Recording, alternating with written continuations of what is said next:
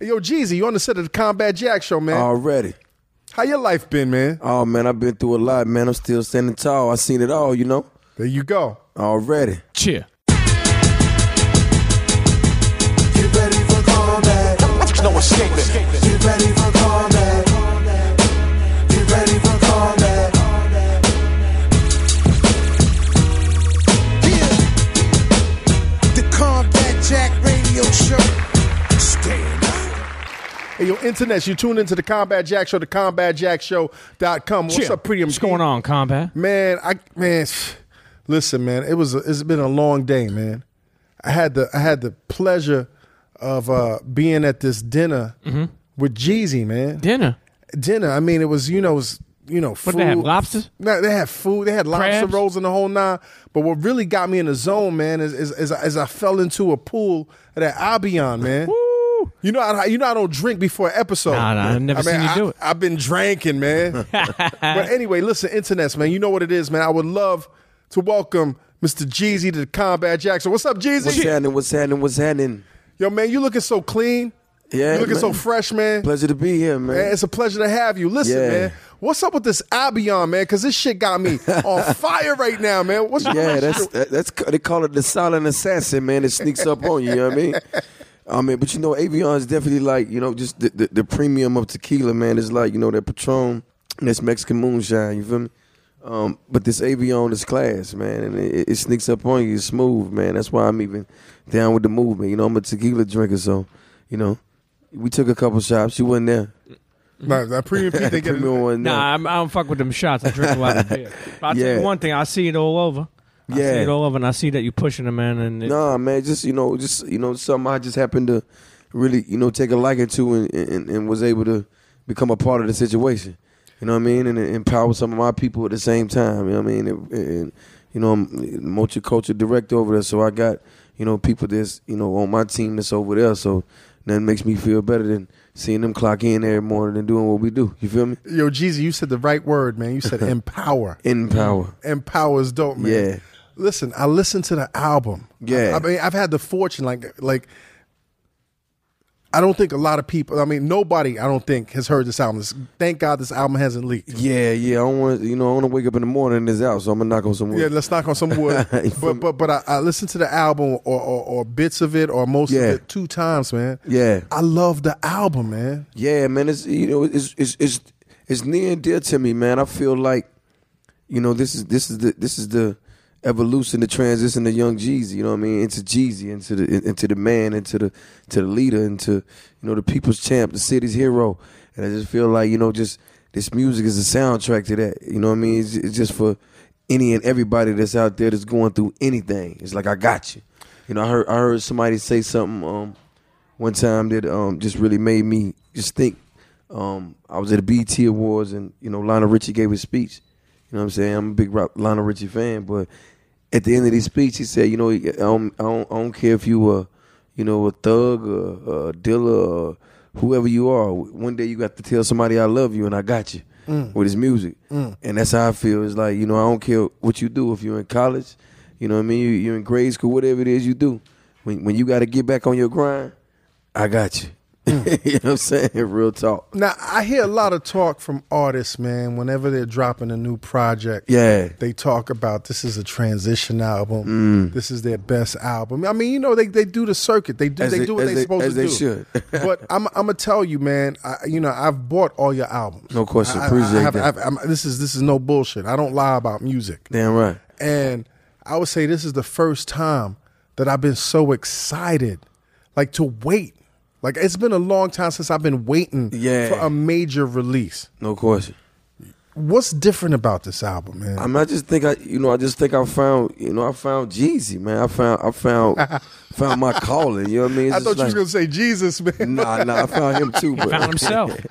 But it's just like, you know, I just think I just, you know, sometimes you just get in that zone where you just. Hold on, I got to interrupt you. We got hip hop in the building. Yeah, man. Shouts out to hip hop. Pull up your chair, man, and grab that mic. We got an extra mic in the building. Shouts out to hip hop, man. Yo, what's up, man? We got hip hop since what? Since what? 1970? What was it? 78. 78. Yo, we got hip hop in the building, man. What you got in your hand, though? What you got? Oh, this right here. Yo, hip hop, man. bring that mic to That's my favorite pastime. Bring the mic up closer to you, man. Okay. Yo, man, hip hop, man. Welcome to the Combat Jack Show, man. Oh man, pleasure to be here, man. Now I've known you since you were like 18. Yep, yeah.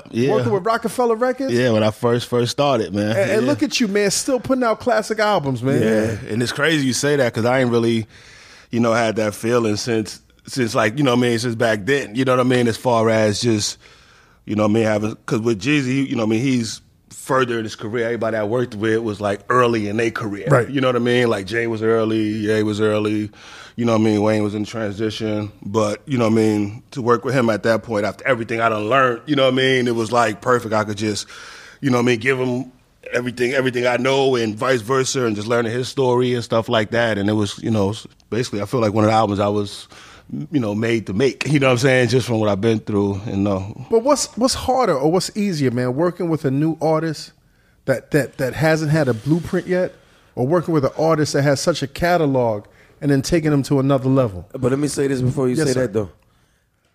I go into every situation like it's my first. Okay. So really, he was working with Jeezy on his first album. Just know that. You know what I'm saying? I treat every album like my first. He'll tell you it was just like definitely. But we had to, just learn each other in the process and learn to trust and just kind of go back and forth on just scenarios. You know what I mean? Because it was like just throwing things on the wall. Like, okay, what you think about that? We had real conversations, and it's just like to see it play out. You know what I mean? Yeah, a couple different albums. Right. So what was the conversation? Oh man, you two with regard to this album, Hop. Even down to the title of this album. Yo, Hop, what you think about this record? Yeah. But listen, though, let me. It's just this everyday conversation, back and forth, and then we might talk on the phone, 2-3 times, 4 or 5 times a day, until we just get in a place where we like, okay, let's try this. But it was dope because it's like, just between, Hop and my man 15, it's just like, we as artists, we do the music, but it's just like the all out, just scenario of it, you know what I mean? How it's going to come across and what records make sense and what records should come out first. There was just like things that I would run by them and they'd be like, okay, cool, I get it. And then that's just how we stuck to the script. And I just think that's why people love the way the records are coming out, because we actually sat down and we just put it together. And it's like, this is how I want to tell the story. And as the records are rolling out, it's telling the story. So, versus where I used to just put out one record and just put my album out. You know what I'm saying? So it's like, now I really want you to get into my mind state, where I'm coming from and, just the art of it. And it's like, now it's like, Holy Ghost is out, which is one of my favorite records. You know what I'm saying? And it's just like, just for that to be out before the album means a lot to me. Because now you can see where my head is at. You know what I'm saying? And you got Beautiful, which is a beautiful record. Which is a beautiful record on so many different levels. Yeah. Because it's with you, it's with Game, and it's with Rick Ross, man. Yeah, it's beautiful, man. Seen it all with Hove. Man, let me tell you something, man. How many times have I tweeted that is my favorite record right now? Too many. And it ain't enough. It for some reason, it seems like whenever Hove gets on a track with you, I feel like magic is made, and it's not because it's Hove and it's you. Yeah, I just feel like it is because no. Hove it's more and than him. that. It's more than that because I think the chemistry. No. Feel me on this. Yeah, I feel if like we was a group, we'd be some bad motherfuckers, man. It'd be rough on niggas out there. You know what I mean? Yo, if you could describe to the audience, man, what your relationship with Hove is, can you do that? Oh man, like Hove my G, man. Like Hove, the guy that if I was still in the hood and I was still in the streets hustling, and he was also doing his thing, that I would be running with just on some hustling shit because he's smart and he's seen obviously more than I've saw, but at the same time, it's like if you look at our 10-year plan, I'm right there with him as far as how we think. So it's like we on the same level when it comes to what we think and how we respect the streets. And I think that plays a lot of part in the records we do, because it's like we got such a mutual respect for where we came from. And when we speak on it, it's with so much passion and power that people respect it. You know what I'm saying? It's like, you know, I never really been to Marcy, but I respect it. Like, if I ever go there, I'm gonna be like, oh, this is where he, you know, grew up in. It's the same thing where you think about me and, you know, ATL and George, and I just think, you know, as leaders, it's like when we talk that talk, it gets people excited because, like, I believe them too. You know what I'm saying? It's like you get two people on the records, you might believe one, you might not believe the other. You know, such and such killed it, and that's it. It wasn't really that conversation of who killed the record. It was just how crazy the record was and how much the record meant. I feel like it's just like a hustler's epilogue. It's just like if you out there and you doing anything, like, that's gonna make you want to get and have more because it's just that. It's adrenaline rushing. It's, you know, me talking about being in that 645 and going to Magic City with them chains on. Like, that was the biggest night of my life, you heard? Like, I ain't even wanna put the. They told me at the rim shop I couldn't get the rims to the next morning, so I shouldn't drive the car. I'm like, y'all crazy. I'm driving it tonight. You hear me? On factory. You know what I'm saying? But I just couldn't wait to get to Magic City in that car and put on, and that's what I put in my verse because I feel like that was like the highlight of my life. That's when I knew I was on the right path because it's like I wanted that car and I wanted to pull up and I wanted to do that. And it was so small, but it was so big. You feel what I'm saying? Right. And it's just like even with Jay when he talk about, you know, Emery and all that, and I just happen to know Emery. He hear me all the time. We chop it up. But it's like when you see people around, stand-up people like that, you hear their story, it make you go, wow, I got homies that I used to kick it with that got 10, 15 years too. So it's just like we just got so much in common. Just because we, you know, we superstars and we do what we do, but we really understand what it's like to have to hustle for your own and to make way for other people and at the same time be a real boss. And I think that's what happens when we get in the booth. It's like a reunion. My uncle used to always give me this saying. He says it's a treat when players meet. You know what I'm saying? So I just feel like it's a treat when two real ones get in a situation and they can speak on something. It's just like, you know, with that record, it's like I feel like it's timeless. It's forever, and was one of the reasons why, you know, I made it the title track. Cause I was like, it don't get no realer than that. You got me and Jay-Z saying we seen it all. Like, who's gonna oppose that? That's a lot. That's a lot. It's a statement That's within real. itself. Recognized as real. Yeah. Now, you know, like over the years, man, you know, because Jay-Z's legacy is you can't argue with that. Yeah. But you hear this, that, and the third rapper talk about me and Jay-Z, or like, you know, rappers comparing themselves to Jay-Z, or like Jay-Z on my. I mean, you know what I'm saying, yo, hip hop, man, you've seen the whole arc from like pre-Reasonable Doubt to like right now we talking about seeing it all. When Jeezy talks about him and Jay-Z, what does that mean to you, man? I mean, that's the last rapper I ever like was a fan of was Jeezy. You know what I mean? As far as, you know what I mean, still being a fan. You know what I mean? Because, you know, when you're in the music industry, you get a little jaded. You know what I mean? So I kind of didn't. I was just working for, you know what I mean, for years, and it wasn't even like listening to music as like enjoyment. You know what I mean?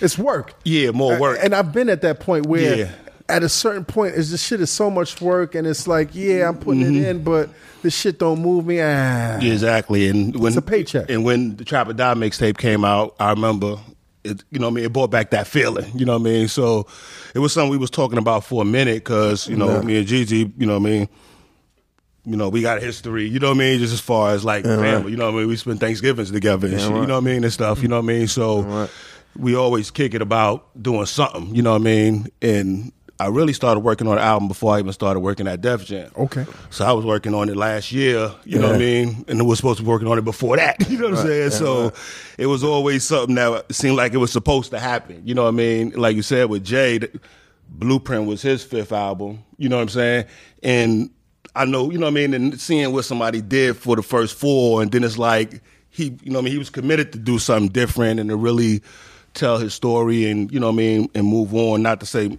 from the, you know what I mean, from the Thug Motivation, but basically I feel like those was more like motivational books where this is the autobiography. You know what I mean? You know how you could read somebody's story and get motivated by it, or somebody could just tell you what to do. You know what I'm saying? Like a how-to. So, before it was how-tos. Now it's like, this is what I did. You know what I mean? So I feel like I knew what that was. You know what I mean? And knew like what was next or whatever. You know what I mean? So just being able to help him with that was a blessing. You know what I mean? It's interesting that you put it like that, because when you go back to the Blueprint, I never thought about it like that, but it really was the first time that Jay was like, yo, this is my autobiography up until this point. And that was that like intentional with regard to Seen It All? I mean, I was really just, I mean, the subtitle was supposed to be a win is a win. Right. Because that was the whole concept. You know, I feel like I won when I brought my mama her first house. I won when I was able to get my first car in my name. You know what I mean? I won when my credit score was outrageous. You know what I'm saying? I was from the hood. I won when I got paid for my first show. So even all the the bullshit we focus on in life, it's just like you don't look at what's really there. But the autobiography came about. Me and my man was chopping up in the car. My man 15. I was just like, yo, what up, 15? Yo, internets, I gotta just paint the scenario for you right now. I'm not smoking, but I'm getting high right now. I'm getting so high right now. A lot of clouds in there. What? But anyway, I'm sorry. Yeah, no, but I was in, me and 15 was chopping up, man, like on a Sunday morning, just chopping up. And I was just like, yo, I wanted him to be like a book. And he was like, yo, man, really is your autobiography? I'm like, yeah, right? It is my autobiography. And we just talked about it, went back and forth. I hear Hop, I was like, yo, I got it. You know what I mean? Like, I think this, because it's a lot of storytelling. So I want to put the people in the mind to hear some stories before they thought they were just going to hear some things that was going on in the present day. Right. You know what I'm saying? So right. It just all made sense because if you listen to it from top to bottom, from the first record, Quarter Block, to the last record, Perfection, it kind of just takes you through all that. Just me starting off as a youngster and really just was motivated to have more and be more than what people wanted me to be, and to, getting into it and actually getting my feet wet and starting to realize what was going on. This just is on the street level, you know what I mean? Just going through that and surviving that, seeing a lot of my homeboys die to gang violence or, just the bad, drug deals, or seeing a lot of my partners get incarcerated because, we were out there living that life, and it's just like, I went through that, you know what I mean? Then I got to the next step, which was, getting in the booth and really just trying to create something and getting that to coming with Trap or Die and people actually rocking with me, and to actually put my first album out where people really thought that I wasn't really going to be able to be that, that way musically, into getting into, the inspiration and making it to Recession and then making it to now. And then when you really just think about all that in those years and think about what you just only saw, what I went through musically, you have no idea what I went through in real life. Right.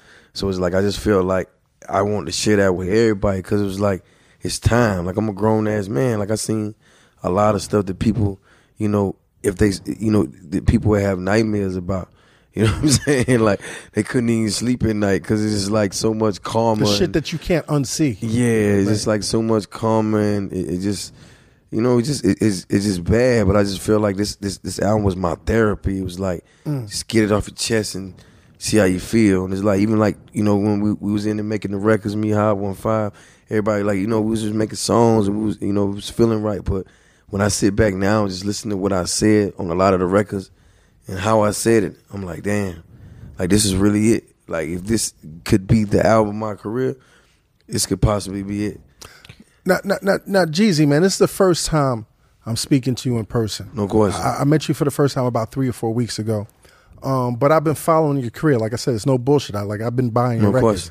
And over the years, from an outside looking in, my impression of you has been like, yo, that Jeezy is a dangerous dude. Yeah, I'm saying, I really am. Though. Or no, but hear me out. Fuck around, like Jeezy is a dangerous dude, or he's a heavy dude in terms of like, his. But the first time I met you, I was amazed at how animated you was. Yeah, how light you were. Yeah, how happy you are. And then over the past several weeks, I've been looking at your interviews, and even today, we were hanging out earlier. Of course. And you seem very happy and very light, man. What do you attribute that to, man? I mean, because I've never seen you like this. I mean, just so you know, the most powerful people are gentlemen. You know what I'm saying? Look at it. Malcolm X, Bugsy Siegel. I mean, just think about it. Al Capone. They're very smart. They're very intellectual, and they're very calculated, man. That's how they get the power. And it's just like, with me, I really realized the power that I have is beyond music. Is the power to preach and teach to my people. And it's like, if I wasn't doing this, I'd be a politician. I'd be doing something that's going to help us. So it's like, I'm happy because I know that now. And it ain't like you can just box me in the trap no more and just leave me there. It's like, I'm bigger than that. I'm better than that. And it's like every day is like something new that I can think of, that I can do. You know, my goals get better every day, and it's like I'm achieving them, and it's just like making me feel like, see, I told you, all you had to do is believe in yourself. And that's what it is. It's like, you know, the most powerful people are, you know, they're intelligent, man. They're really forward thinkers. You know what I'm saying? People who move with ignorance, you know, they end up in ignorant places. And it's just like with me, I've always been smart. I can put my hands on anything or anybody in the world. You know what I'm saying? One phone call. It's like, and people know that. But the beauty of it is, that's when you know you have power. And when you really sit down and look at it, it's like, what kind of leader would you be? You know, if you're ignorant ass boss, you're gonna have an ignorant ass crew. You know what I'm saying? Yeah. You know what I'm saying? So if you're an intelligent boss, you have an intelligent crew, and they're gonna move the right way. And I think that's what I'm more excited about. It's just like, I know the music is great, I know the message is there, and it's like I just want people to get it, understand it, and love it. And it's like I just feel like every day I get closer to that release date, it gets me more excited when they hear these records. You know what I'm saying? And hear these you know, these thoughts that I put together just for them. Nobody else. It's for them. You know I tell you, looking back and the struggles and the obstacles that you went through. I mean, keep in mind, you know, you're coming from the street. Damn right. Into the music game. Yeah. You know, and I know for years there had to be times where there had to be some struggles that maybe you wanted to be out. You know, all the time, man. But I mean, what I would love for you to let our listeners know and just the people know is like what kept you so focused. Because I'm gonna relate it to almost like when people come home from jail, and hustlers that come home from jail and they get a regular job. Yeah. And like shit don't go right. Yeah. They go right. And they ladies moved on. Yeah. And somebody else. I seen it happen. They fall right back in. So what I'm saying is like you kept it, and look where we are today. I mean, it's to keep it honest with you, man. You know, before I take a coin, a dollar, a penny, a nickel, a quarter from anybody for what I do, is the love, man. It's unexplainable. Like when I show up in these places and these people see me, it's just like they champ is there. It's like they it's unreal. I mean, that's what I do it for. I do it for the people. So to me, that's what keep me going. When I see people going through certain things, I just want to be there. You know what I'm saying, for them and speak for them, because I really know what it is. Like you said, I got homies that came home. Some of them came home and got back home. Some of them came home and got caught up. You know what I'm saying? Again, but it's just like the ones that are there, and they look at me like, you know, they're hero, and I want to be that at all times. I had a homeboy tell me one time, like, man, everybody just waiting to see how you going to get out of this one. Because you're the hero.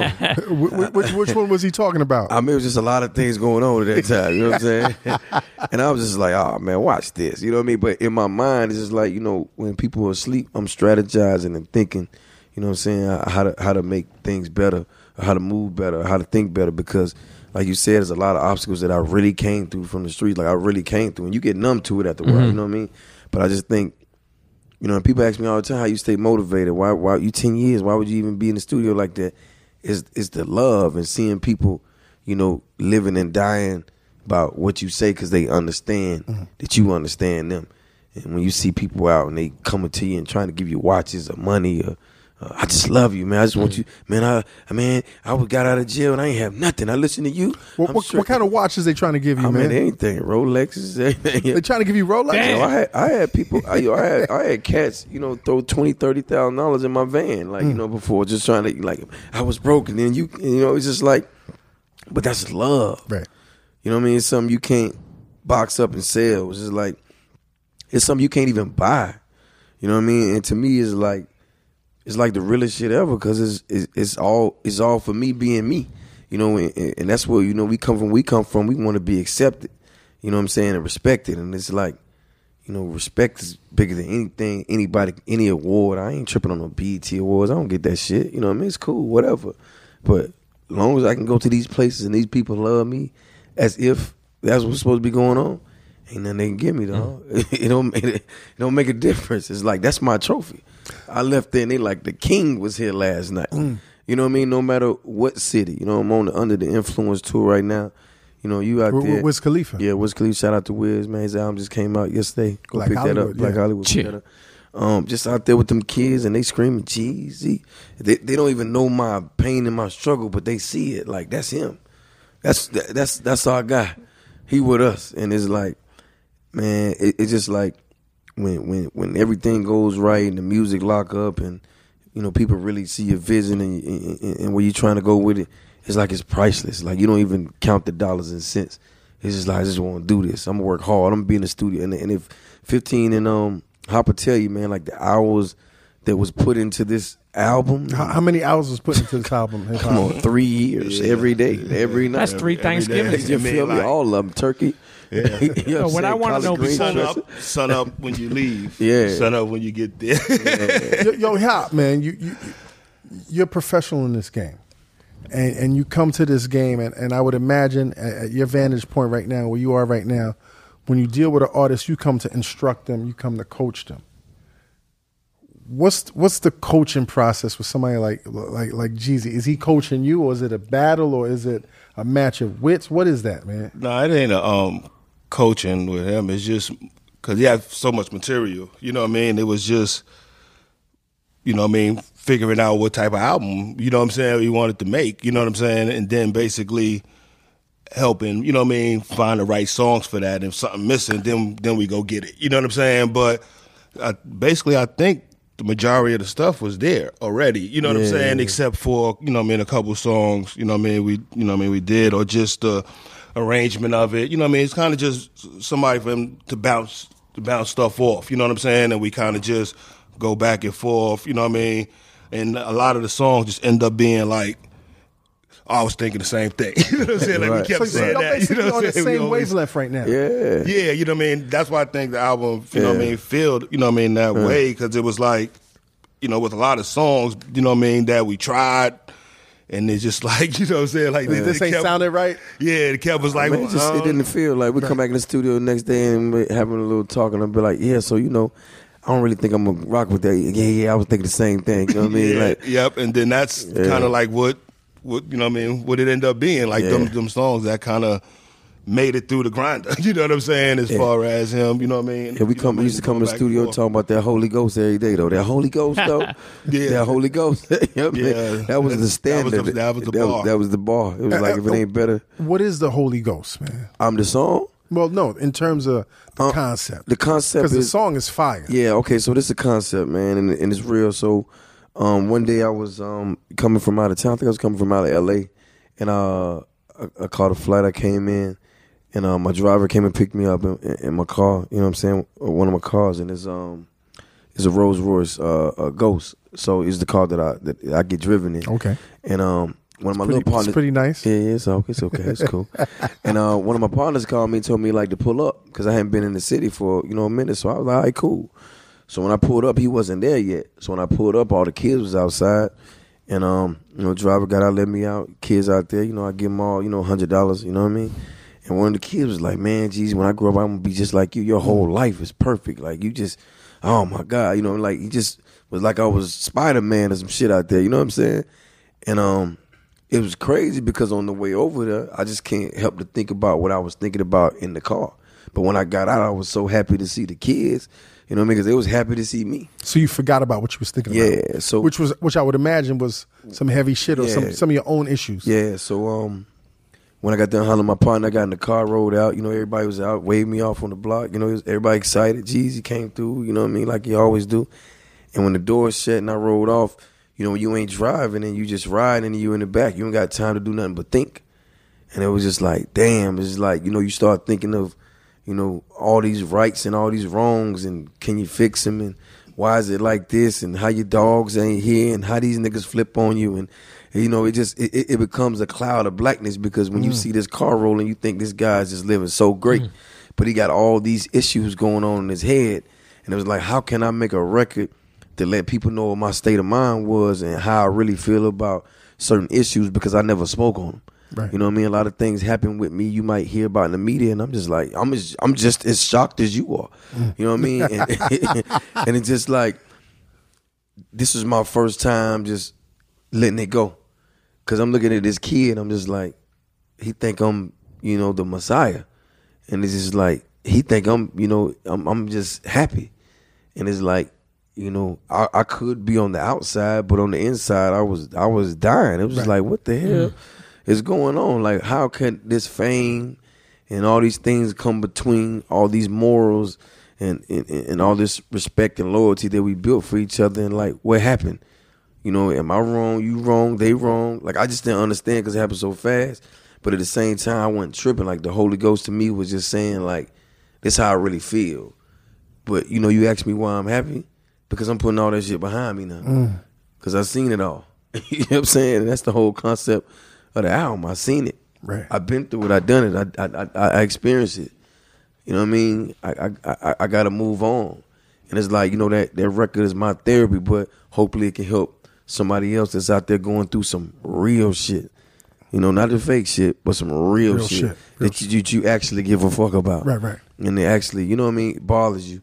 And with Holy Ghost, if you listen to the words and you listen to what I'm saying, that's all from the heart.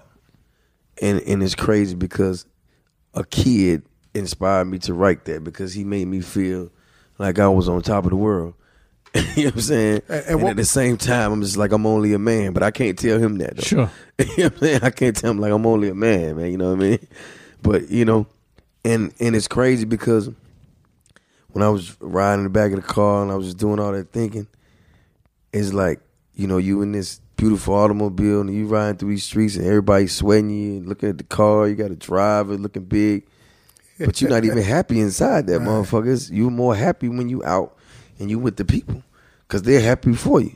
With the people that have less than you in a sense. And not even less or more. It's like they're happy because you're their spokesperson. Right. They're happy to see you because you represent, you know, who they are. And it's like, that's when I'm the happiest. When I'm around people that I feel like love me for, you know, what I do and who I am and respect it. And it's just like, you know, when you in them cars, you behind that tent, those people ain't there. It's just you in that Corinthian leather, baby. Right. You know what I'm saying? It's lonely time. Yeah, it's lonely time, man. There's a lot of time to think. And that just record was just like, you know, I just feel like I just had to get a lot of, you know, just like shit off because it's like, I don't really speak. I'm from the streets. Like, we taught not to speak on issues. You keep that at home. You don't put people in grown folks' business. But it's just like, you know, that's my style of the story. I'm confused too. But at the same time, I'm confused enough to know that I'm going to speak on it. And I'm going to keep it moving. Cause that's why I seen it all. Like, we're going to put that behind us because I got more shit to see. You know what I'm saying? Yeah. You know, Jeezy, man, you hear a lot of celebrities talk about, you know, they do this for the people and they do this for the people and they do that for the people. And you talked about doing this for the people. But in researching about you, man, your track record actually shows that you've done for the people. Like, you know, you had people in your house. No question. After the whole Katrina situation. No question. And I just found out today, man, that you just came back from Ferguson, man. Yeah. Like, what drove you to go to Ferguson, man? Actually, I was on tour, man. You know, I heard about the incident. You know what I'm saying? Like I said, I was mad, angry, upset, frustrated. You know, it was just so many emotions, and it's just like when I went and we was there, I had a show for the Under the Influence tour. And it was crazy because I didn't even want to... In St. Louis? In St. Louis. Okay. And it was crazy because I didn't even want to do the show. You know what I'm saying? I felt like we should have boycotted it. Because you were angry at the establishment of... just St. Louis and Ferguson. And I just felt like... And if we was to do the show, we should have just, you know, everybody should just gave the proceeds to his family. But I just had to go there myself. Michael Brown's family. I just had to go there myself to see it, man, because I just wanted to see, you know, how they would handle it, you know what I mean? Me being there, and I went there, you know, right when it popped off, you know what I mean? And like when the tanks, or right. And it was crazy because a lot of people were just like, you know, you went when they weren't protesting no more. I mean, I had a show, I did the show, I had to go to the after party. I stayed in the after party 20 minutes, 30 minutes, maybe 45. I left from the after party and went to Ferguson, so I went over there about 3 or 4 or 5 o'clock in the morning. You see what I'm saying? So, like, I just wanted to go myself to see what was really going on. And what was that scene like? I mean, it was crazy. I mean, you're looking at this store and you're just looking at this neighborhood and you just sitting there and you're going, man. And then, you know, when I saw the tanks and the kids, you know, holding, you know, Molotov cocktails and, you know, ready for war, and I just looked and I was like, man, they turning our children into soldiers because they feel like they got to defend their cause. And, I definitely think that the governor and just in any just the law enforcement agencies that in Ferguson, I just feel like they didn't handle the situation right with their citizens. Now you don't feel they didn't. Yeah, they didn't. That's a fact. They didn't handle it right. Right. From the go, and I just feel like that's where all the anger and the frustration came from, and I salute them. You know what I'm saying? I salute the citizens of Ferguson and St. Louis for standing for their cause and not bending the breaking the buckling, because it's like we can't tolerate this no more. Like, you're not gonna come to our neighborhoods and execute our kids. It's not gonna happen. We're not gonna stand for that. And what I saw was a war zone. Tanks. This is not ISIS and things like that. This is not Iraq. Gaza. This is not Iraq. It's not that. This is St. Louis. The United States is our home. That's what I'm saying. And when you see, kids out there that's really ready to fight and die for a cause that they feeling like that's dangerous. And I just encourage them, to not tear their own communities and their own neighborhoods up, because these are ours. I encourage them to go, let's go down to the station. Let's go down there, 1 million strong, and not leave until they give us some answers. You know what I mean? It's a peaceful protest sounds crazy when you speak in violence. You know what I mean? Because what happened to Michael Brown was violent. You know what I mean? It's so many other. I've been in those situations myself. There's taser guns, there's stun guns, there's mace, there's handcuffs, there's the plastic bracelets, there's backup. It's tear gas. It's tear gas. It's so many other things that you do. There's warning shots. You know what I mean? It's nothing wrong with, a warning shot. So when you look at this situation and you say you shot this human being 6 times, including in the head, that's an execution. If it ain't murder, it's manslaughter. But at the same time, it's a human being. That's somebody's son, somebody's brother, somebody's cousin, could be somebody's uncle. And it's like they didn't handle it that way. And everything that happened with Trayvon, you know what I'm saying? It feels like it's on the road to repeating itself. And I think the people of that community are just not standing for it. My thing is, and how I look at it is, it's not an isolated incident. You know what I'm saying? Because when you see tanks and fully automatic weapons and rifles and the trigger fingers just on the trigger. Yeah, ready you got all this going on. There's only one thing for that. It's called a war zone. Yeah. And when you at war, you have enemies. So are we y'all enemies now? Because now I feel like, y'all taking this instance and y'all doing what y'all always wanted to do in the first place. Y'all wanted to come here and terrorize us and tell us we can't stand on the very ground that we pay taxes for. You know what I'm saying? And pay taxes on. And the thing with Michael is they let the kid lay in the street for hours. That was already a problem in itself. I watched the clip, and what had me confused is 20 minutes in the clip, I'm sitting there going, where's the ambulance? Why is nobody trying to give him CPR? Nobody even tried to even see. It's just like they didn't even treat him like a human being. And I just think that's where the frustration lies. You know what I'm saying? So at the end of the day, I feel like, Barack and, Hillary Clinton, they taking their time to, deal with all this stuff over here with ISIS and everything that's going over there. But you got a war going on in your own backyard with your people that you sworn to protect and serve. And it's like, there's no justice. It's like, at the end of the day, he made a mistake. He took somebody's life. He has to pay for that. You know what I'm saying? Like, we can't hide him. You wouldn't hide me. You know what I'm saying? Nah, they definitely. You know what I'm saying? You wouldn't hide me. Nah, you be up in the news. Yeah. Baby. So it's just like, you got to be fair about things. Like, things happen. But at the same time, you're in the wrong until we can prove, or you can prove otherwise. And that's how y'all need to handle that. But instead of y'all doing that, y'all want to not give us all the information. Then y'all want to show up and tell us we got curfews.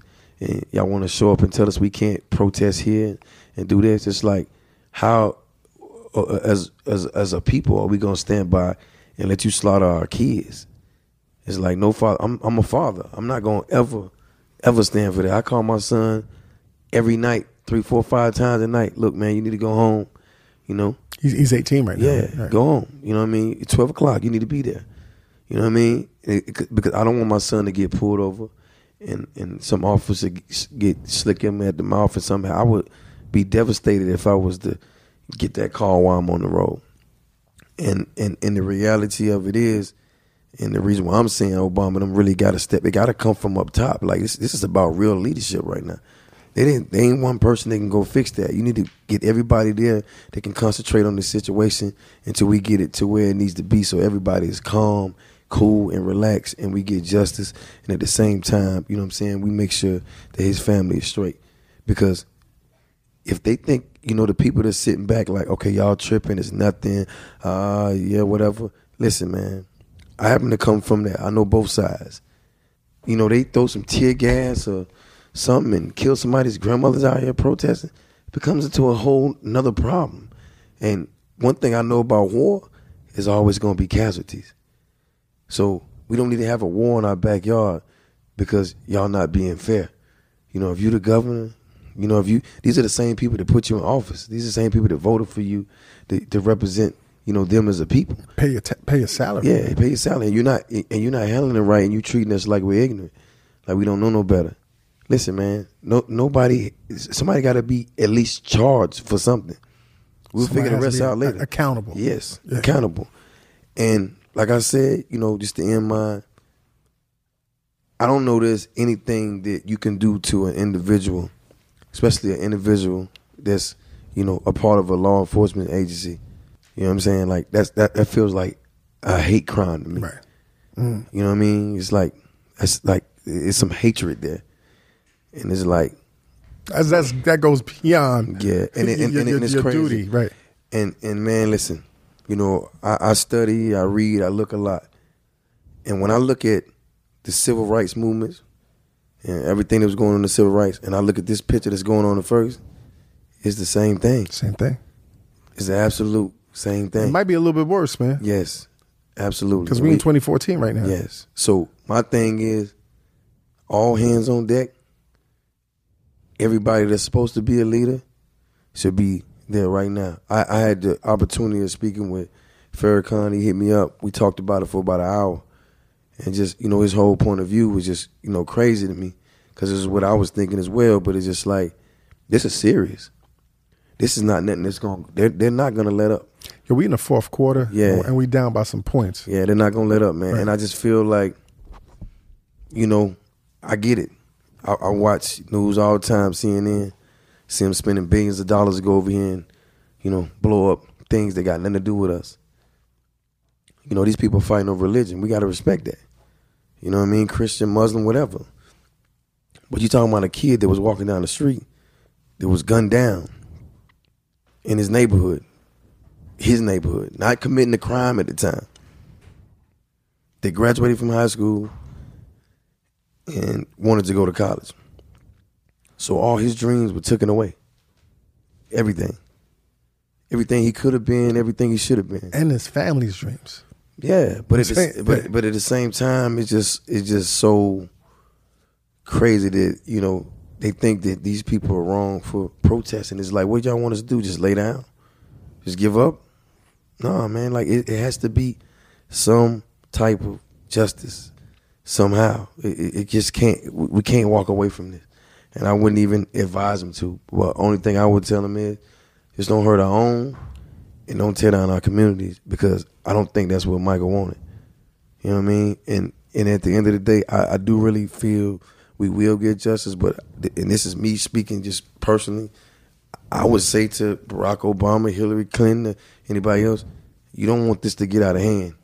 So we need to deal with this. Like now, today, and get this right before it's another situation in Chicago, then it spreads to Indianapolis, and now it's in D.C., and now this whole world is in turmoil because we can't trust our law enforcement agencies, and we really got a real war going on. You know, you don't want these kids breaking into pawn shops and stealing, you know, firearms, and it becomes real. I've been in that. Like, I know how it go when we really feel like our back against the wall and we got to fight. And I feel it's 2014. We shouldn't be going through a whole civil rights movement again, because it ain't our fault. You know what I mean? Like, you know, you killed a child. Let's deal with that now. Right. You know, you want to put the man on CNN and say he stole some Swisher Sweets.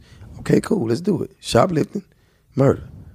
Two different charges. It don't add up. It don't add up. It don't add up. You know what I'm saying? You know, Jeezy, man, you've been talking a lot about leadership, man. Yeah. And the thing I've been wrestling with, me as a grown man, as a father of four, as a tax-paying citizen. Already, me too. But also as a rap fan. No question. The shit that I grapple with right now is, the thing that moves us, particularly our people, the thing that moves us is the rhythm, is the beat, is the spoken word. No question. So I look at somebody like yourself. You're talking about leadership, and you one of the main architects behind trap music. Yeah. But we all know. Like, we be in a club, we good, we got some drinks in us, and then that murderous record come on. Yeah. And then you looking at somebody like, nigga, what the fuck are you looking at me for? Yeah. Right? You know what I'm saying? And I read somewhere that you said that right now, man, trap music kind of embarrasses you. No, I wouldn't say it. I wouldn't say it embarrasses me. Right. I just said that when people sit back from afar, they don't understand the culture of it. Right. And I will say this, like, it's two different things. Like, and the reason why I'm so strong on the Michael Brown thing is, like, I love kids, I love the youth, and I understand that. But then I also understand what it's like to be an adult in a world that's just recovering from, not even fully recovered from a recession. So you got thirsty cats when you're out here, and if you're going to be out here and you're going to be moving around these streets, you got to know what's up. Because if you don't know what's up, when that murderers record come on, you got to see who really the murderers. You know what I'm saying? Because you got to know what you're dealing with, because, you become a target. You know what I mean? Like, people are thirsty out there in the streets. People want to eat. They hungry. They want it. And sometimes it might feel like you got it. And if you blind to the fact, you can end up in the blender. You know what I'm saying? And nobody cares. You know what I mean? So it's like, it's like grown man business. It's like, you're going to be moving around these cities. It's like, and I told you, like, hey, man, the most, the most, captivating and cultivating, like, they're cool. Because they got the power. Like, it ain't the loud guy in the club. It's never him. He just want attention. Right. You know what I'm saying? He just wants somebody to look his way. He not the shooter. It's the cat who's sitting back quiet. He ain't gonna even be the shooter. He gonna just get that look. You know what I mean? Because it's like, you got to look at it for what it's worth. It's just like, even Malcolm X, was, had a criminal past. And that's what made him great as a leader, because he understood what it was to be a criminal and understood what it was to stand for something at the same time. So he already knew the tricks of the trade. So he can go talk to somebody who would normally be on some, just some criminal shit, and make them see, nah, man, that ain't the way. And I think that that's my gift. Is like, I've been through that. I've seen my homeboys murder. Like, a rapper can sit here and tell you how real they are. But, man, if I even went down the list and tell you how many funerals that I paid for personally myself and attended, and I paid for and went there and went through the whole thing with the family, like, God bless it, I lost my little bro Kev, my partner Westside Chris brother, like, all us, like, brothers. You know what I'm saying? And he called me, and I'm at the club, and he like, yo, man, nigga just shot my brother. I'm like, yo, I was just with him. He just came to the studio. I leave the club, fly to the hospital, get in the hospital, finally get there. Whole club followed me to the hospital, by the way. Get in the room, with him and his mama. They put me in the side room. The doctor walks in. It's me, my homie, and then his mother. The doctor walked in and said, well, the nurse or whatever said, well, man, we're sorry to tell you, your son is deceased, and shut the door. Boom. And left us in there to deal with it. It's like, I've been through that. You know what I'm saying? Like, and I can, the list goes on. I can tell you thousands of things that happened to me like that. So I feel it, and I know. And it's just like, that's why I feel like I have to be a real leader at this point, because it's just like, if you tell, like, the ignorance just have to stop at some point. Right. You know what I'm saying? Like, we can't continue to just do ignorant things. I understand if you in somewhere and somebody put you in harm's way. And if you really listen to what I say in my music and how I talk, I mean, everybody know me like that. Like, if you in ATL, you know me, I'm gonna keep that thing, because I know what's out there, but I ain't on the offense. I'm on the defense. Right, you're not the loud cat, like rah. I'm on the defense. Right. Things like, don't change. Yeah, if I'm out with my son and we at the mall, like, I don't want to run into somebody who feel like they want to get a stripe off me, and I got my child right here. You know what I'm saying? So it's like, I'm not, it's more so like, no, I'm ready, because I know what's up. So it's like there's nothing wrong with being ready. And man, it's just like being a grown man and living on a ranch in Texas and having your shotgun by your bed when you go to sleep being at night. Prepared, if somebody breaking your house and they threaten your family, you got to do what you got to do. Yeah. So it ain't me running around like I'm running around pressing nobody. My music has never been about that. It's always listen to me. It's always I got that thing. I'm gonna let you know. I got to put it in there.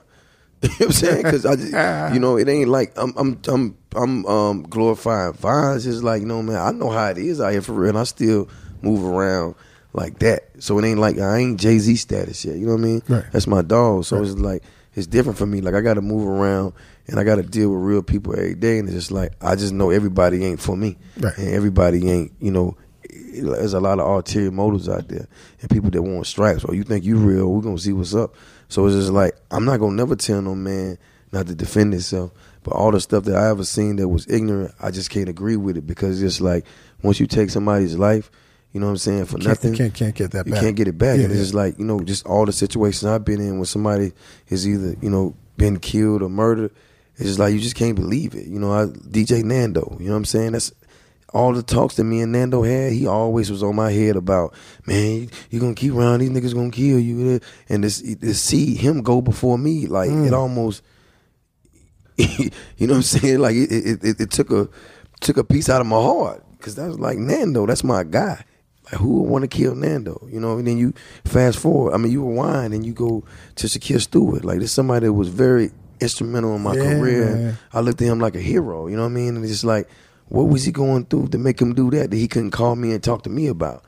And I remember being on the show and on the road when I got the call. I was going to Jacksonville to do a show, me and T.I. And my man called me. He's like, yo, man, where you at? And he told me the whole thing. I'm just like, there's no way. I just got on the phone with him. But it's like when you see these things and, you know what I mean, you go through that, it just, it puts a burden on you, man, because it's just like, damn, what could I have done? Or what didn't I do? Yeah. And man, what was the last conversation you had with Shakir? Because that's one of the questions I have for you later. But Shakir was, last question I had with Shakir, he was popping. You know what I'm saying? Like the dude was always the Shakir I knew. Yeah, it was always had a lot of energy. Yeah, was a driver. He was a hustler. I mean, my story with Shakir was when I was in the music industry, and my law firm was popping. Shakir was always calling me like he was on the come up. Yeah, right. So he used to call me all the time, and because I was, how it is when you're busy and you can't pick up everything. So he was the dude that I wasn't able to pick up on. And finally, when I locked in with him, I was like, "Yo, this kid got a lot of promise." Yeah. And then I seen him just blow, man. What was the last conversation you had with Shakir? I mean, it was good conversation. We was talking about music, just plans, and just me, just being a bigger star, and just really doing things different. Like Shakir was the type of cat. He always just, had, positive things to say. And it just like, it was weird because it was just like, I kind of felt like he was in a funny place, but, we as men, we don't get into that. Right. And it's just like, so you kind of felt he was in a funny place? Or not even like life stuff, but just like, he was just doing a lot of things different than what the Shakir I knew. Right. You know what I mean? Like what? Without getting into it. Just moving different. Okay. You know what I'm saying? Just moving different. Just hanging out more. Just being in places that he wouldn't normally be in. Right. And, I assumed that it just came with him, trying to find new talent to do what he do. But, you know what I'm saying? But, like, when these things happen, like, these are people that are, milestones in your life. And it's just like to see these things happen. It's just like, and every year you got to just stay strong and keep pushing through. But it's just like, I don't think a lot of cats had to actually deal with that because it's like, when you come from where I come from, you know what I'm saying? You deal with that. But then when you get in the industry, you feel like it's supposed to be better. Right. And then when these things start happening in the industry, you're like, man, what the fuck? You know what I mean? So it's just like, and there's not a lot of people that you can really talk to about what went on in the streets and what's going on in the industry. And it's like when me and Hov talk, we kind of relate on that because he kind of know a lot about, a lot of what I was dealing with in the street. But then, we can sit down and have a conversation about, Shakir, like, and I know that was his man too. So I know that had to weigh heavy on him. But it's just like when you start going through things like that, and, I even said something about it in one of the records on the album, The Win is a Win, because I just felt like I had to. You know what I mean? I just feel like, damn, like, like I swear I seen the same shit happen to Shake. Like I seen it. You know what I mean? And it's just like, I think with that being said, it's like how you can even talk about seeing it all. You know what I mean? Because these things don't happen. You know what I'm saying? Like, this ain't what's supposed to happen in this industry. It's not like when you made it, like when you quote unquote made it. Yeah, it's supposed to be all good. Right. It's supposed to be Maybachs and Lamborghinis all day. You know what I mean? Living curtains. Curtains, but it's not like that. Yeah. Well, I'll tell you one thing. You know, when you speak about like with Jay, you know, and I know a lot of these situations that you've been in, you know, I feel like made you to the man you are today. No question. Like, you're a success story. No question. I mean, one thing I value is somebody who's been in the street, who's been through the struggle, and now has made it. But not only that, you also, you know, like looking to help others and teach others. Especially, like, you know, what you're doing is you're inspiring others. Stuff like with the whole Pimp C shit or Rick Ross. Like how did those things like come about where you're now you're showing people to just move on from shit, like, you know, because this is big shit you're doing for people even in like the street to even see. Of course. I mean, you know, the whole Pimp C thing was, you know, we love Pimp. You know what I'm saying? We always gonna love Pimp. I just think when he went away and he came home, like, you know, he expected a different type of love, and it was like younger cats like me on and stuff like that. And, you know, we chopped it up all the time. You know, Bun B's my dude, love him to death. And Bun B's a great, great hell of a dude, man. Yeah, good dude.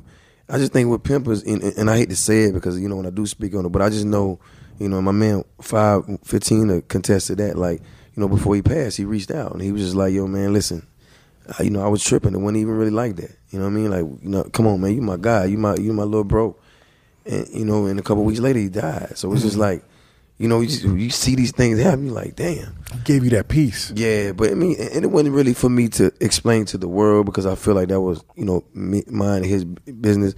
But the fact that he did reach out, because if he passed and he didn't reach out, I don't know what my heart would have been with that situation, because I would have felt like it was some shit I could have fixed, and who knows that was going to happen. I mean, when you speak on the situation with me and Ross, I don't ever think it was a situation to begin with. I just think, you know, when you in this game, people are always going to, you know, it's like Pacquiao and Mayweather. Like, you know, he's always going to be the yin and the yang. And I just think, you know, with us, you know, it was always like, oh, well, are they the same person? Are they different? And it's just like by the time the mediators and the instigators and the media got involved, it was something. You're already facing each other. Yeah, it was something that we both didn't understand. Right. And my whole thing on it was, like, I'm a real one. Like, if it's a problem, it's just a problem. You know what I'm saying? And it's like, I never went to Miami and felt like I needed, you know, 100 people to go down there. I did parties, clubs, everything. You know what I mean? Like, they'd be in the studio recording. It wasn't like that. So when we finally just sat down and had a real conversation, I was like, you know, and he was like, man, we grown. Fuck, you know what I mean? Like, we grown men. It's just like. And we got a lot of money. And we got a lot of success. And by the way, that was brought to the fact, and that was brought into conversation with some people that happened to be there. And I made it very clear. on the spot. No, listen, I'm not doing this for no money or nothing. I'm doing this for the culture and the people, man. You know what I'm saying? Like, this ain't got no dollar amount on it. And if you ask him, he gonna tell you the same thing. I sat right there in the room. And, you know, some people that was happened to be in the room when everything was being worked out, I was like, oh, yeah, you know. I was like, nah, man, this ain't got nothing to do with no money, man. We're not going to negotiate. We're not going to position. And no, not like that, but meaning like, you know, people just looking at what can happen now. Right. Go out and make money. Yeah. No, man. This is for the culture. This is for the people. I'm a grown-ass man, you know what I mean? I'm putting a lot of things behind me so I can move forward. Right. You know what I mean? And he was the same way. And even just with the records that came out, that's what it's supposed to be about, man. Like making great records and great music and motivating these people. It's just like, you know, we don't get in these positions to be what we in to be, you know, beefing. I think the word beef is corny, you know. I mean, I think it's corny. Like nobody in prison got beef. They got a problem. They gonna get on your ass right then and there. Make you open 500. Please get me out of here. You know what I'm saying? Like it ain't no beef. It's like you got a problem, bro. Man, what's up? What's your hand game like? You know I got to tell you though, man. I was really happy, man, when y'all resolved that, because, you know, like I said, man, your album is one of the few albums that I'm anticipating from a major label. Question. And the last album that I really enjoyed from a major label was Mastermind. And I got to tell you, man, like that record was really one of the War Ready. War Ready, yeah. is one of my favorite. I think it was dope, but just how we just done it, man. I just at the end of the day, man, I can't speak for nobody else, but I just remember hearing Pac make records about Big after he was passed, and just like he didn't want to see that happen and all that, and I just was like, damn, you can let egos and just all that shit get in between, but like a real boss gonna come to the table and chop it up. Cause you never know how far this shit's gonna go. You never know, man. Yeah, man. And you never know, just the power, just the power of just having powers and putting things together and making just you think about the record Beautiful, like the world would have never heard that if we would have stayed on ignorance. And the record Beautiful's on Seen It All, with featuring The Game and Rick Ross, man. And the record is beautiful. Well, we would have never got to that. Yeah. I think it's a beautiful thing. I know it's a lot. It's always going to be cats that don't like it. But hey, listen, man, what I've learned out of all this, man, is you don't get in grown folk business. Yeah. Stay out of it. Let me and this man deal with it. We cool. You know what I mean? Don't get in grown folk business. Yeah. Like, you can't be worried about what other people got going on. That's not gangster. Yeah. Yo, listen, man, let's go to a quick break. All right, so. Internet, you tune into the Combat Jack Show, thecombatjackshow.com, man. We got Jeezy in the building, man, and trust me when we tell you, man, he's seen it all. Yeah. Be right back. Internet, we need your support. Head on over to iTunes and search for the Combat Jack Show. There's tons of episodes there for you to check and listen to on the road, in your room, wherever you're at. But we need you to subscribe. We need you to comment. We need you to rate. And we need you to tell a friend to tell a friend. Thank you, Internet. Don't be a fucky bird. Combat Jack Show. Hey, yo, Internet, you tune into the Combat Jack Show, thecombatjackshow.com, man. We got Jeezy in the building. Yo, Jeezy, man, when did you officially get rid of the young? Man, when I grew up, man. He's old. That's a whole part of seeing it all. I just feel like, Young was the cat, Young was the cat that was, on the block just striving to, get here. And it's just like Jeezy is the guy that's gonna take it from here to, to the next level. It's just like, I'm a different dude, man. My whole mind state is just different. The way I look at life and the way I look at opportunities and the way I look at, just empowering the people around me. Like that's just what I'm on. I just feel like, it don't ever have to stop if you do the right things and you put the right people in positions of power. And it's just like, at first I wasn't really thinking like that because I was thinking, just street. You know what I mean? Well, you came from a hard place, man. Yeah, but it's like, but I'm here now. So, you're going to keep continuing to, you always put that in the back of your mind to let you know where you don't want to end up back at. Right. You know what I'm saying? For you, like your back breaks. But then you got to look, you got to grab the grass, man, and reach for the stars, man.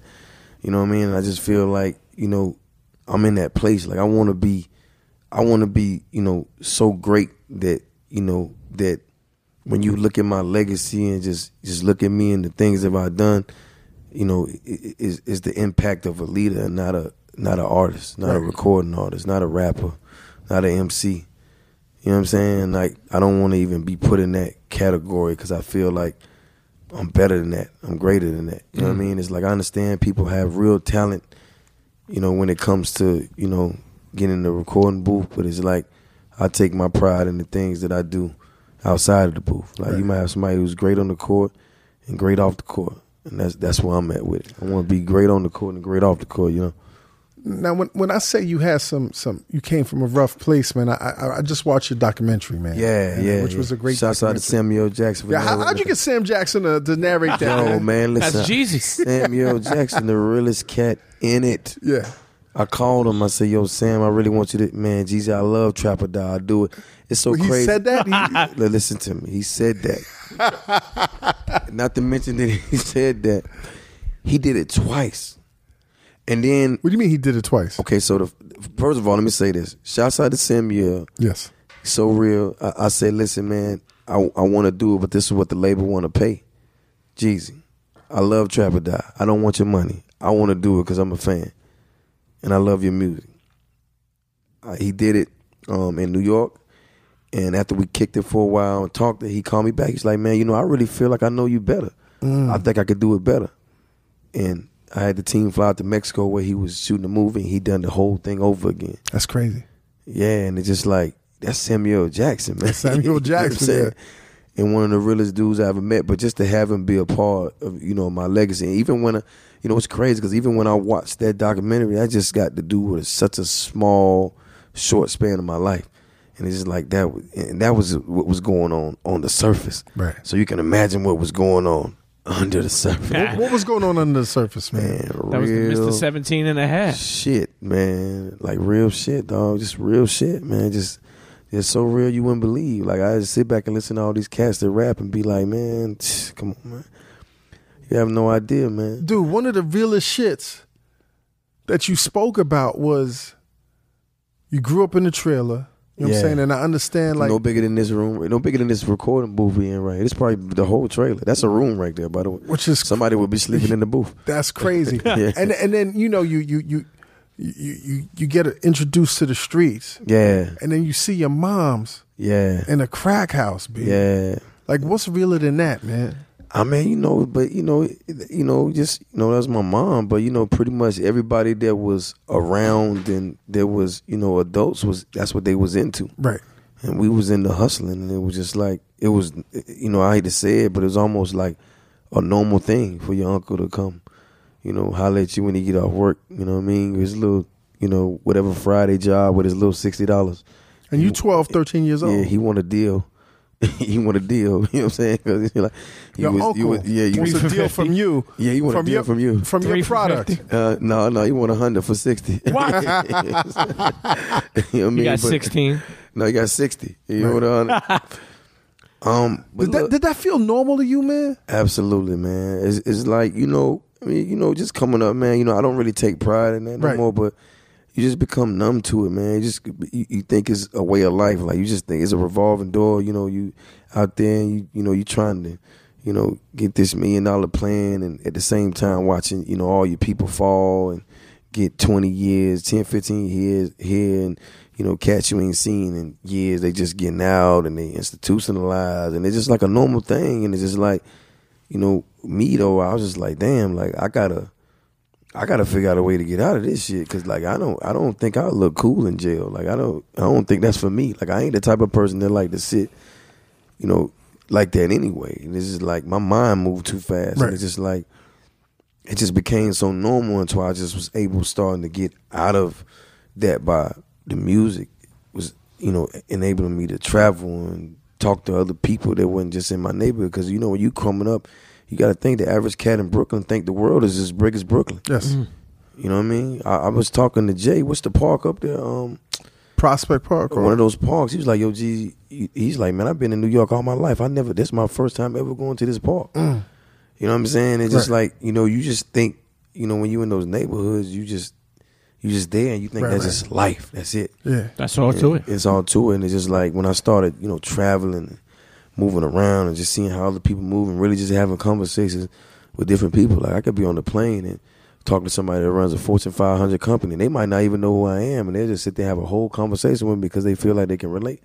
Because you're in first class. Yeah, of course. But it's just like, and it's crazy because, I would rather fly commercial so I can interact with people than fly, private. Right. I'm just like that, you know what I mean? Like we doing something, I'm gonna be out. Like I ain't gonna be in the trailer. Like we shoot a video, I'm gonna be walking around. You know what I mean? Talking to people. Cause that's just how I am. But it's like for me to be able to sit down and talk to somebody like that on the plane that own probably one of the biggest software companies in the world, and get right off the plane and go pick up my homeboy from the West Side who just got out of prison and take him out to get something to eat in the same breath. That's the best of both worlds. Yeah, man. You know what I'm saying? So I think that's what just makes me different. And it's just like I said, like I came from a humble beginning. Like I came from sleeping in a trailer that it was all worth $3,700 all together.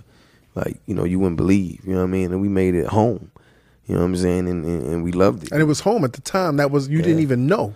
Yeah, it was home. Right. It was home, and it was just like it's just like we just were striving for more. But it also made me just get it, just become determined that I had to do more and be better for my family. And when I bought my mom her first real house, you know what I'm saying? Like, it wasn't no other feeling like it, because it was just like, it's hers and she's happy, she's comfortable, and it's a real home, and she got things that she want in there. But that just let me know where I was at in my life, because not only was I able to actually go out and get it, I was able to go out and get it in her and my name, like, because my credit is good now. And you know what I'm saying? I think one of the best stories you told, man, is when you went from the streets to starting to make real money. Yeah. You used to run away from a check, man, because you didn't know how to cash a check. Yeah, man. I mean, you know, checks are good. Checks are good now, though. Yeah. But nah, man. Bring more just, of them. Yeah, right. But just, you know, just coming from the street, man, you just want to see cash. Right. Like, you know, you just want to know what's there. And I think a lot of times that, you know, that I kind of put checks in the same category I would put credit in. It's like somebody come get Something you and you want you to have. front them something. You like, hold up, man, where the money at? You know what I'm saying? Like, No consignment. Where's the money? You know what I mean? It's just like, you know, we get excited when we see money. You know what I'm saying? Like, we see it.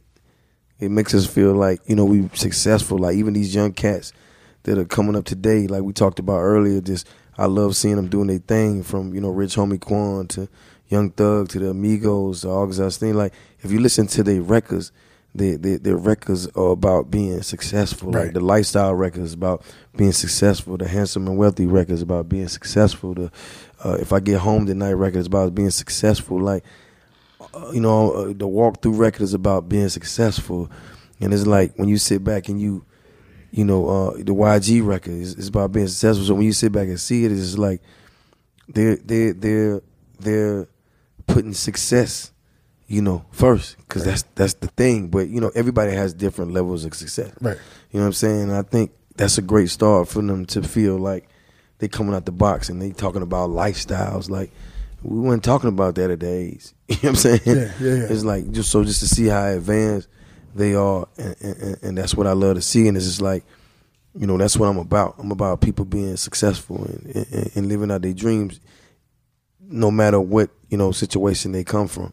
And that was my whole thing. It's just like, I never really sat down and just took in all my success, but, you know, the people that's around me, my mother, my people that I love, like, I just love to see them happy and me not have to do nothing crazy to get them happy. Right. Because I know people that are doing, you know, 20, 30 years right now in federal penitentiaries, do something for them. Are deceased, you know, right now, trying to live the lifestyle that I'm living. Right. And it is everything I love. Like I said, every time I'm on stage, I mean, if I'm in Detroit, I'm going to tell Detroit, man, thank y'all for helping my dreams come true.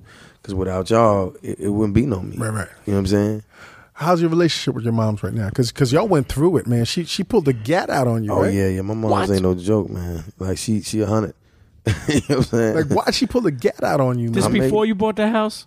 Yeah. I mean, this is when in the trailer, right? Yeah, it was trailer. Okay. I mean, it was, you know, because I was wilding, man. Right. You know, I was, you know, smelling myself, man, getting a little money and feeling like I was the man of the house and I could say and do what I want and go to school when I want to. And it just, you know, she just kind of let me know, like, Right. you know what I mean? Which was one of, you know, when that actually happened, I had to go live with my grandmother. Did you think she was gonna pull the shit on Oh, you? hell yeah. My mother G, you know what I'm saying? My mother a real one. She ain't doing no plan.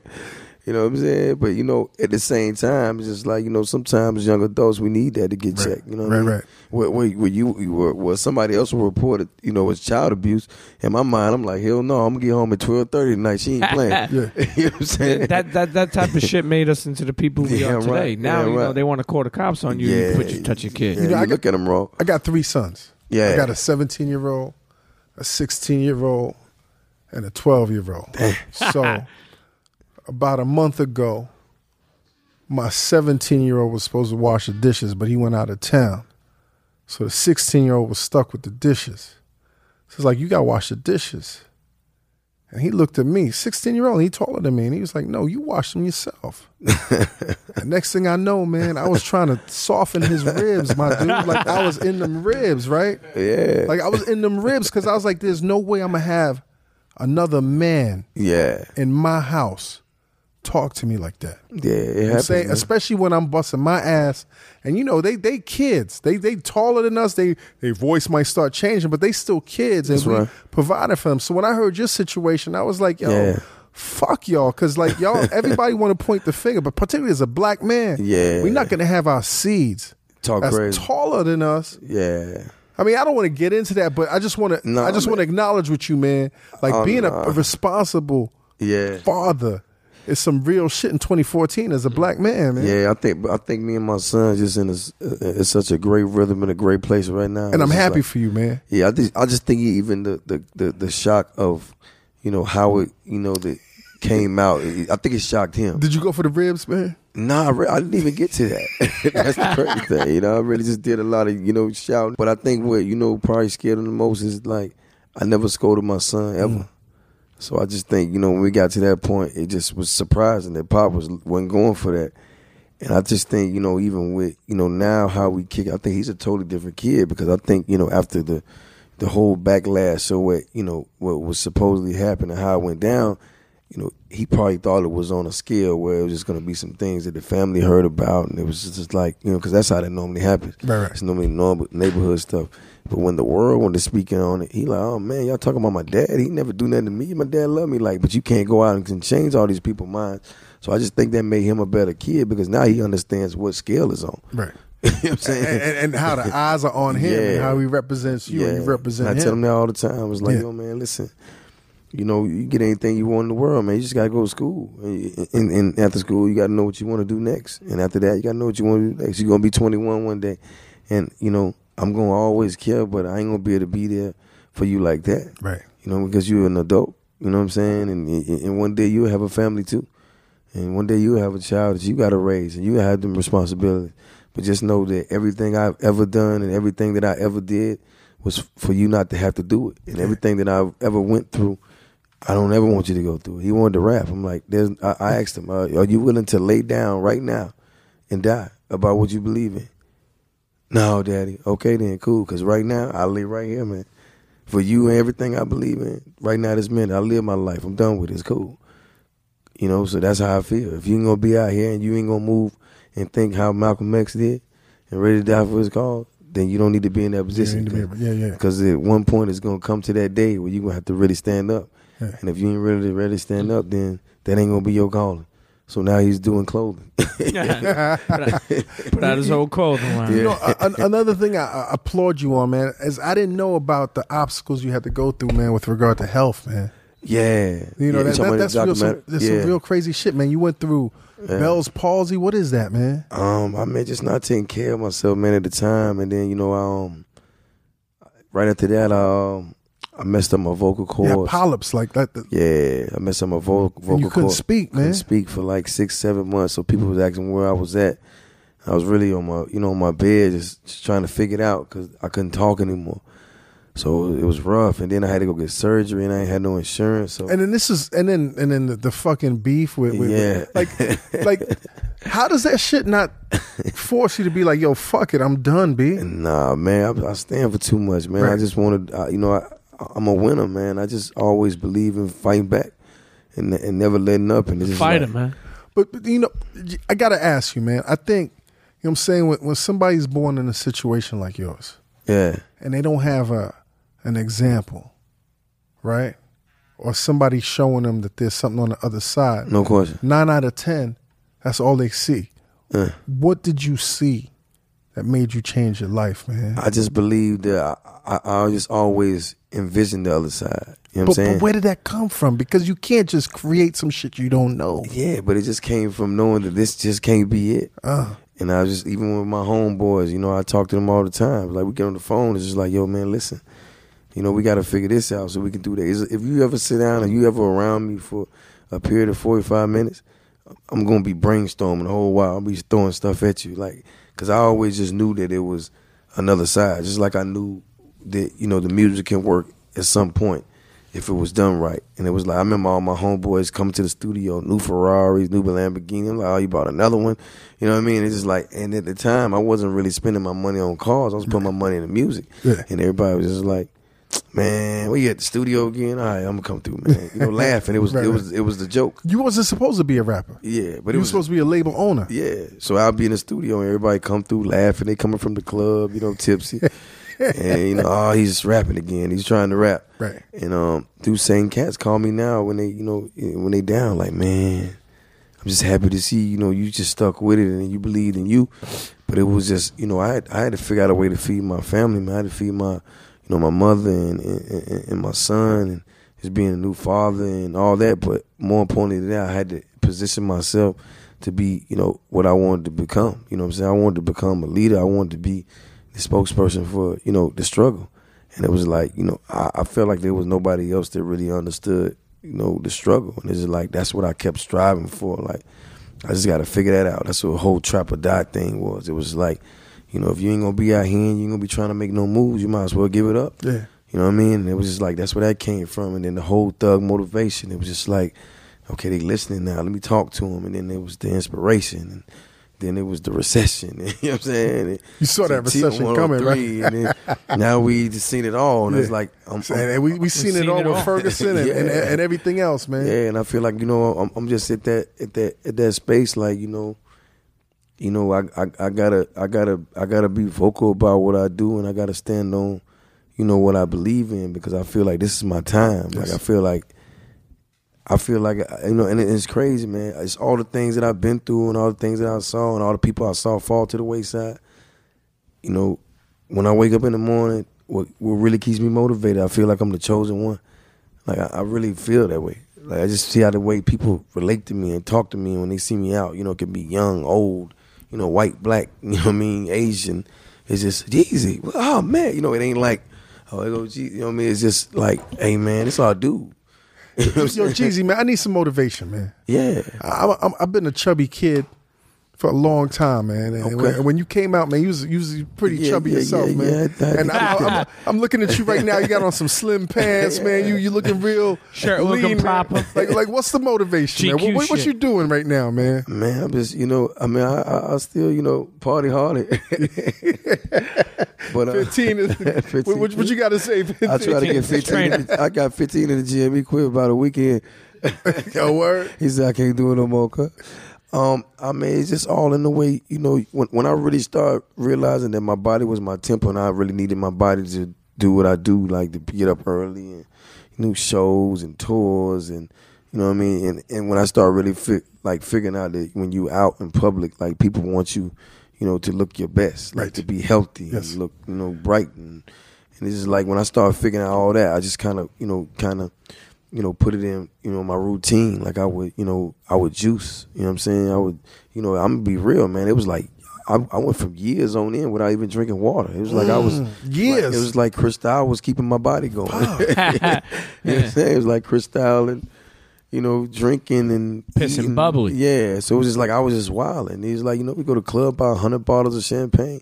It's like, you know, you just didn't know no better. And as time went on, I'm just like, man, you know, like I got to really get myself together. So I really just start getting into the gym heavy. Because, and by the way, it was a real stress relief because it was like, you know, I'm always with people. So it was like, that was a time I could be by myself and, you know, listen to music and, you know what I'm saying, strategize and just, you know, work out. And it's like me, I'm always into doing something that you can see results in. Like I love that. So when I started seeing the results that I was getting in my, you know, my clothes changing and just, you know, people see me out like, man, you look good. What you been doing with yourself? No more big jeans. Yeah, man. and then, you know, and plus, then, you know, when I started going back on tour around that time, it was like, you know, they used to throw weed and money and all that stuff on the stage. But then when them panties started coming to the stage, I was like, oh, we on to something. I tell you, that's one thing that I think is fucked up. We on to something here. Yeah. That's one thing I think is fucked up from growing up in the street, man, that I personally hate.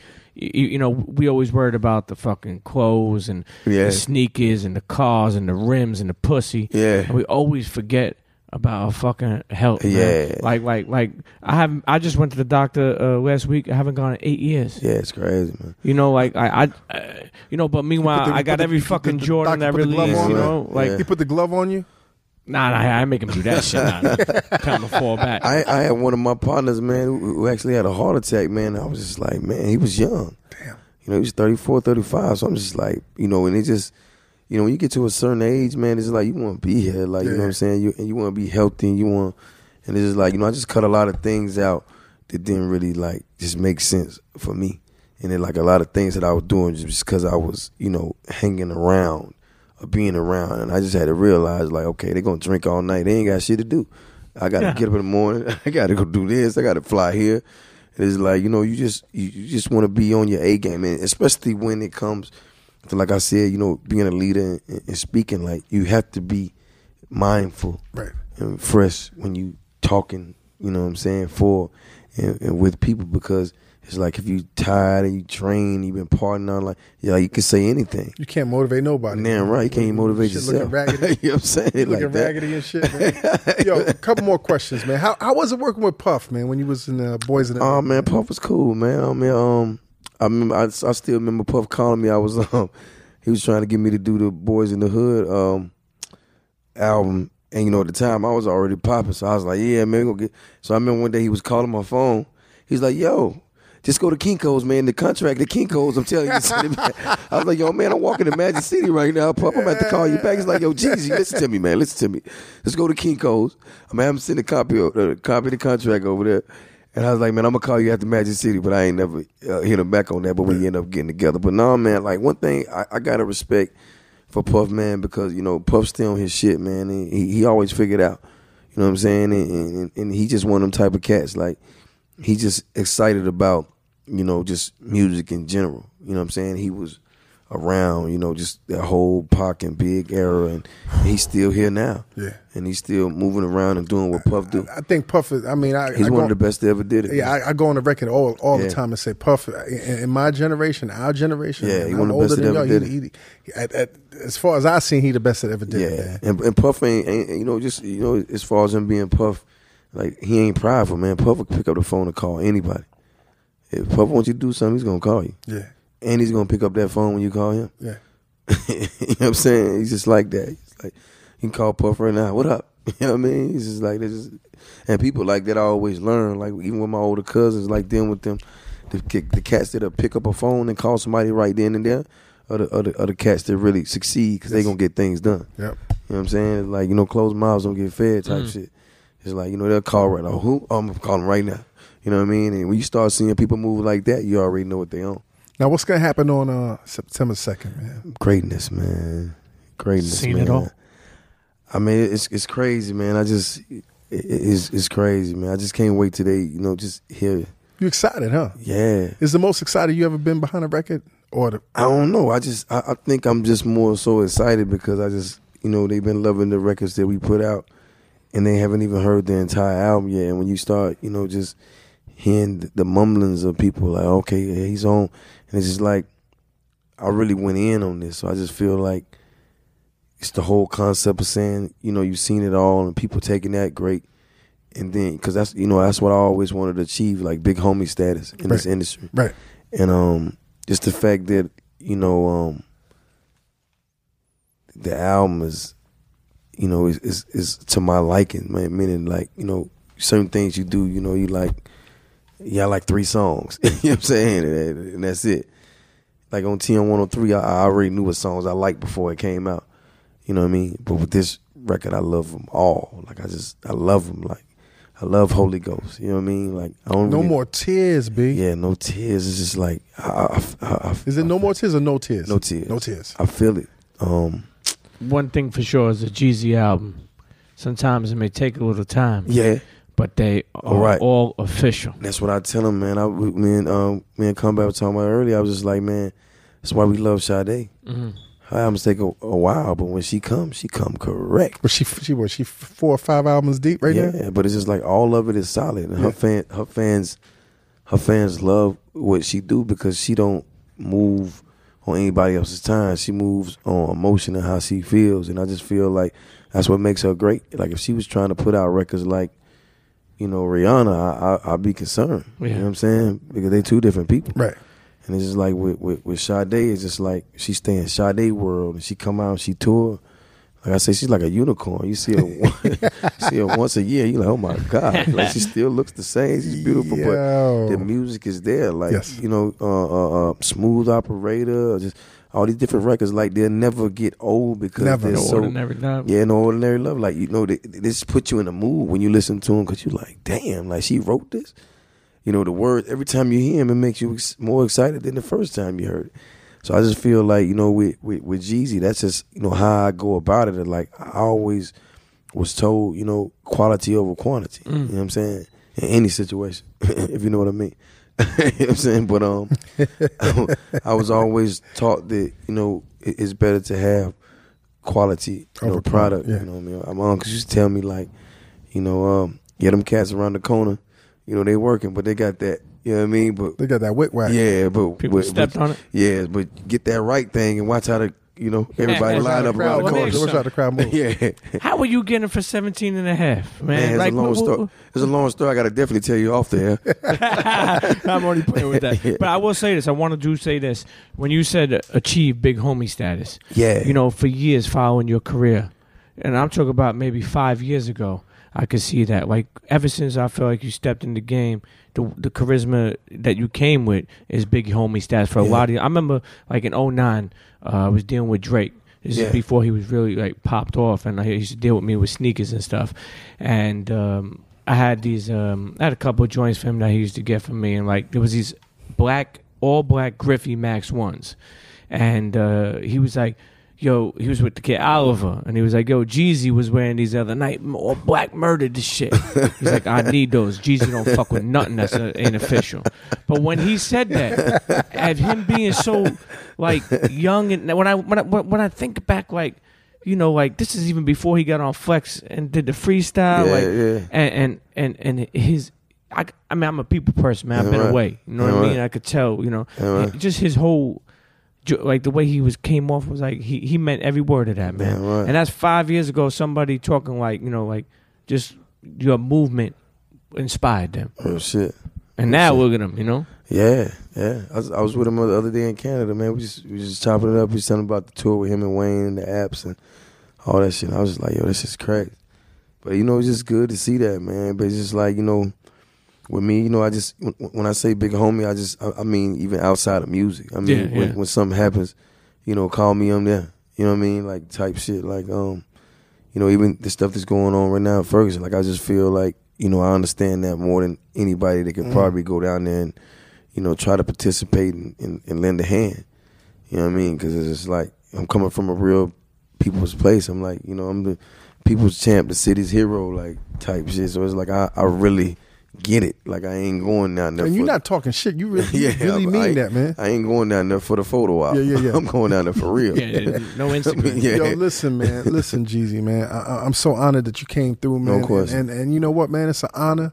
And I believe in you, man. Like I said, I love your music, man, and you coming here and the way you talking right now, man, I really want you to win, and I also believe you're gonna win, man. Already. So internets, you know what it is. Like, I don't tell y'all, like, you don't ever really see me get excited about music in 2014, man. Like, that Seen It All album, I can't wait for that shit to come out. September 2nd, baby. September 2nd, man. Everything I heard was banger, pon banger, pon banger. So go and get that. Anything else you want to leave the audience with, man? Man, just keep doing what you're doing, man. Believe in yourself, man. Keep pushing, and anything that y'all can do to help out, you know what I'm saying, the situation going down in Ferguson. I think, you know, everybody need to stand up, man. Just, you know, do what you got to do. If it's internet based or whatever, just let your voice be heard, man. Because right now today, we just can't stand to lay down for anything, man. It's crucial right now. Yeah, we as a people, and I do mean people, all of us, white, black, Hispanic, Mexican, whatever, Asian, Chinese, whatever. Like, we all got to stand, man. Like, this is where